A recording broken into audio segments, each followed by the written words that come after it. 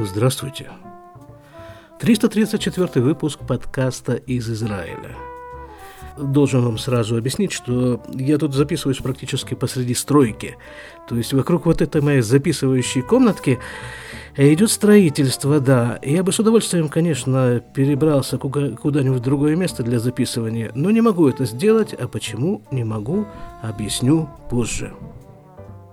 Да, ребята, это звуки израильской стройки. Был когда-то такой большой-большой раф. Когда-то это имеется в виду лет, наверное, 50 назад он умер, а может быть и меньше. Его внук живет вот здесь вот, по соседству. Рав Харлап.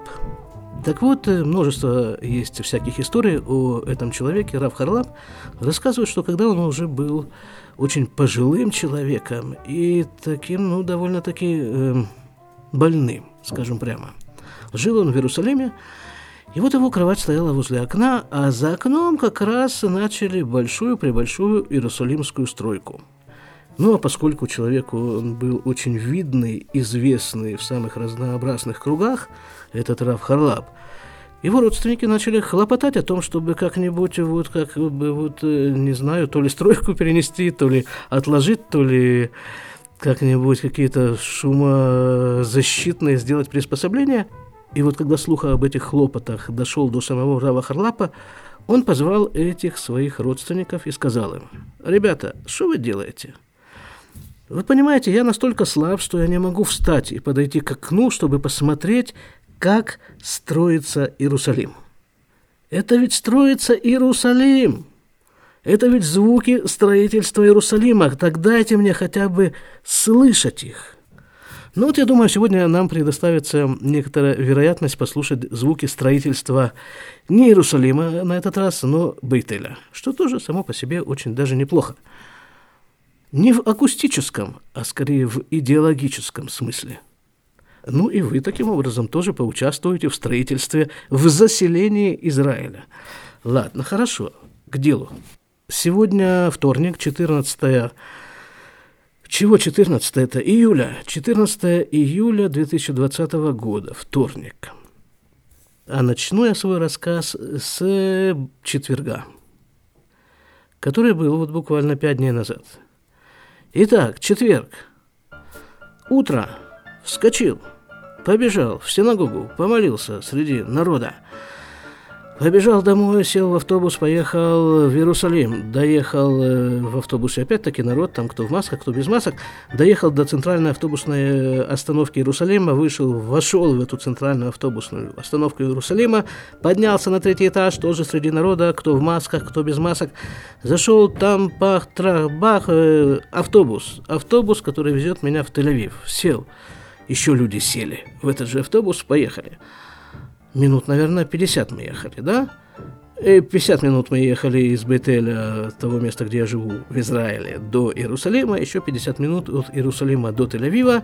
Вышел, и смотрю, что времени у меня еще минут 40. У меня еще есть минут 40, пошел я пешком. Минут 15 у меня заняла пешая прогулка до студии. Еще там оставалось минут что-нибудь, 20 с чем-то. А там в этом помещении, где я учусь, не в помещении, в здании, там оборудована крыша для отдыха учащихся. То есть на крыше сделаны такие столы, навес, большая довольно площадь. И там этот настил такой из искусственной травы. Ничего, ветерок, приятное довольно место. Там я посидел, подождал, пока наступит 10 часов, зашел в студию, отсидел там 4 часа, записал то, что мне нужно было записать.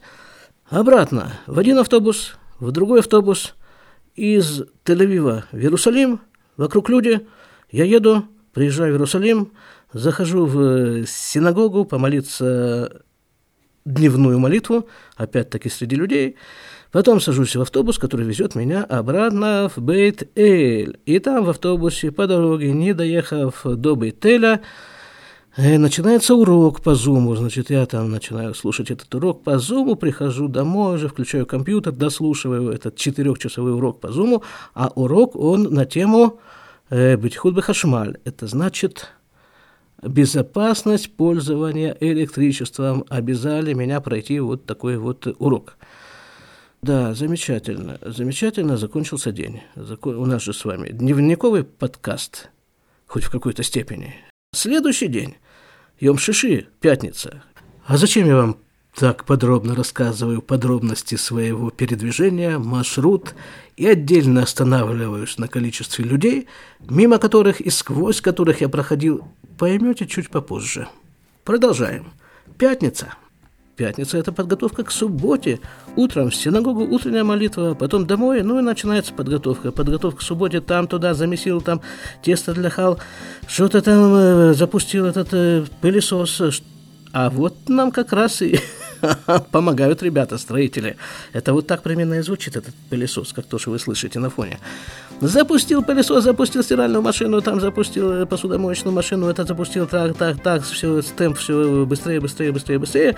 С этой подготовкой к субботе. И вот уже как бы приближается суббота, и уже скоро мне нужно идти молиться, опять-таки с людьми, молиться, субботнюю молитву. И тут я чувствую, что-то не то. Ну, что-то как-то не то, как-то так, что-то не то, что-то как-то то ли голова побаливает, то ли там в мышцах где-то там чего-то покалывает, то ли... Обычно я не обращаю внимания на такие вот вещи. Как-то у нас в семье даже термометр появился вот 2-3 недели назад, когда одному из сыновей нужно было ездить в Ешиву, и там нужно было заполнять декларацию, была ли у него температура за последнюю неделю. Вот для этой цели мы и приобрели термометр. И вот я думаю, скорее из этических соображений, допустим, потому что, вдруг я какую-то заразу все-таки подхватил, так зачем же я буду ее распространять дальше среди народа? И чисто из этических соображений затолкал я этот термометр себе под мышку, вытащил через некоторое время и обнаружил на нем 38,5 градусов. Опа! Приехали. А этот факт автоматически переводит меня как бы в совершенно другой статус. То есть с такой температурой, даже не просто с такой температурой, с неделю с момента появления у меня такой температуры я не могу как бы находиться в обществе. Не просто не могу, а я должен пройти анализы на коронавирус. Ну хорошо, это уже все-таки пятница, кто будет заниматься этими анализами, потом суббота, а в воскресенье, первый рабочий день недели, в воскресенье утром я позвонил, точнее жена позвонила в поликлинику, рассказала ситуацию. Они говорят, давай анализ, давай. Хорошо, так анализ, я же не могу из дома выйти. Значит, этот анализ должен ко мне приехать. Должен кто-то приехать ко мне и взять у меня этот анализ. Ладно, они там, это какая-то машина, там механизм отлаженный, я в этом не участвую. Вот мое дело только сообщить. Позвонили через некоторое время и сказали, что это все, напоминаю, в воскресенье происходит утром. Позвонили, сказали, что анализ приедут брать только во вторник, потому что очень большая нагрузка на эту всю систему, берущую анализы и делающую анализы. Во вторник, да, вот это как раз сегодня, вторник, напоминаю, у нас тут 14 июля 2020 года. Так вот, во вторник. Почему? Потому что очень большая нагрузка. А нужно сказать, что у нас, видимо, уже можно это назвать так, вторая волна этого коронавируса. Я, конечно, понимаю, что это словосочетание коронавирус и вся эта тема уже противна до невозможности, но она противна, когда речь идет о явлении мирового масштаба, о статистике, Всемирной организации здравоохранения. А вот когда это дело касается тебя лично, как-то другое совершенно отношение. Другое отношение. Так вот, если говорить о статистике, то Израиль, я дня, наверное, 3-4 назад читал, Израиль вышел сейчас на 3-е место по выявлению новых случаев заболеваемости коронавирусом в Европе. Впереди нас Россия, я не знаю, это абсолютные цифры берутся или все-таки из расчета на 100 тысяч населения. Не знаю, как-то мы очень быстро прогрессируем в этом отношении. У нас что-то тьма народу вдруг начала выявляться, и анализов тьма начала делаться, и в любом случае этого всего не хватает, как вы видите. Сейчас 10 часов утра. А в 9 часов утра приехал хлопец такой и взял анализ. Ну, я вам рассказывал даже, как-то было несколько выпусков из будки для забора анализов на коронавирус, когда я брал анализы у народа.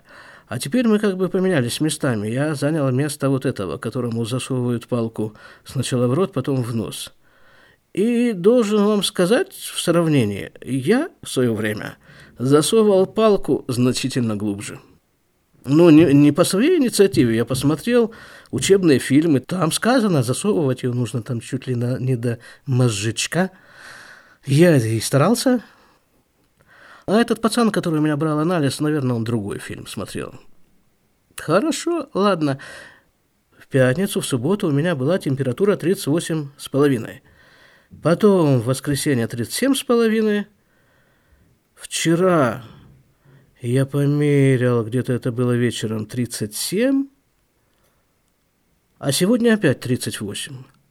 Ну, как-то это никоим образом не коррелируется с самочувствием, потому что нормальное самочувствие, ну, может, там что-то чуть-чуть где-то. И самочувствие абсолютно не меняется. 37 градусов или 38 градусов, или... Не знаю. Вот единственная вещь, которую можно сказать о короне совершенно определенно, что никто ничего не знает. Так вот, за эти 4 дня, что я тут с температурой, ко мне присоединилась жена, у нее тоже 38, ко мне присоединился один из сыновей, а вот дети помладше, которым 14 и меньше, они как-то пока еще ничего, нормально, вполне бодренькие, без всякой температуры. Ну и потом, даже если вот этот анализ будет отрицательный, то у меня почти 100% уверенность, что это корона. Но потому что температура-то у меня, слава богу, в жизни была не раз. И болезни всякие простудные тоже было их немало, и самых разнообразных. Но вот такого вот странного какого-то состояния, ощущения я такого не помню. Ну, оно просто странное, но как бы вроде нормально себя чувствуешь, но вот что-то все-таки не то. Как-то вот не так. Так что я сейчас нахожусь в таком статусе. Значит, есть температура, но нету результатов анализов. А если результаты анализов будут положительные, то тогда как бы это все, этот статус принципиально меняется. Я даже не знаю еще точно, что именно, какие изменения. Сказали, что анализы будут готовы в течение 48 часов. Ну, не знаю, будем ждать. Но в любом случае, сам факт того, что этот статус освобождает меня от посещения работы... А если результаты будут положительные, то не исключено, что он освободит от посещения работы еще некоторое количество сотрудников нескольких поликлиник, которые были со мной в тесном контакте в процессе работы. Будем посмотреть, будем ждать результаты анализов. Ну и я, конечно же, если что, дам знать. Всего вам хорошего, будьте здоровы. Вы слушали 334 выпуск подкаста из Израиля. Репортаж из карантина. Пока.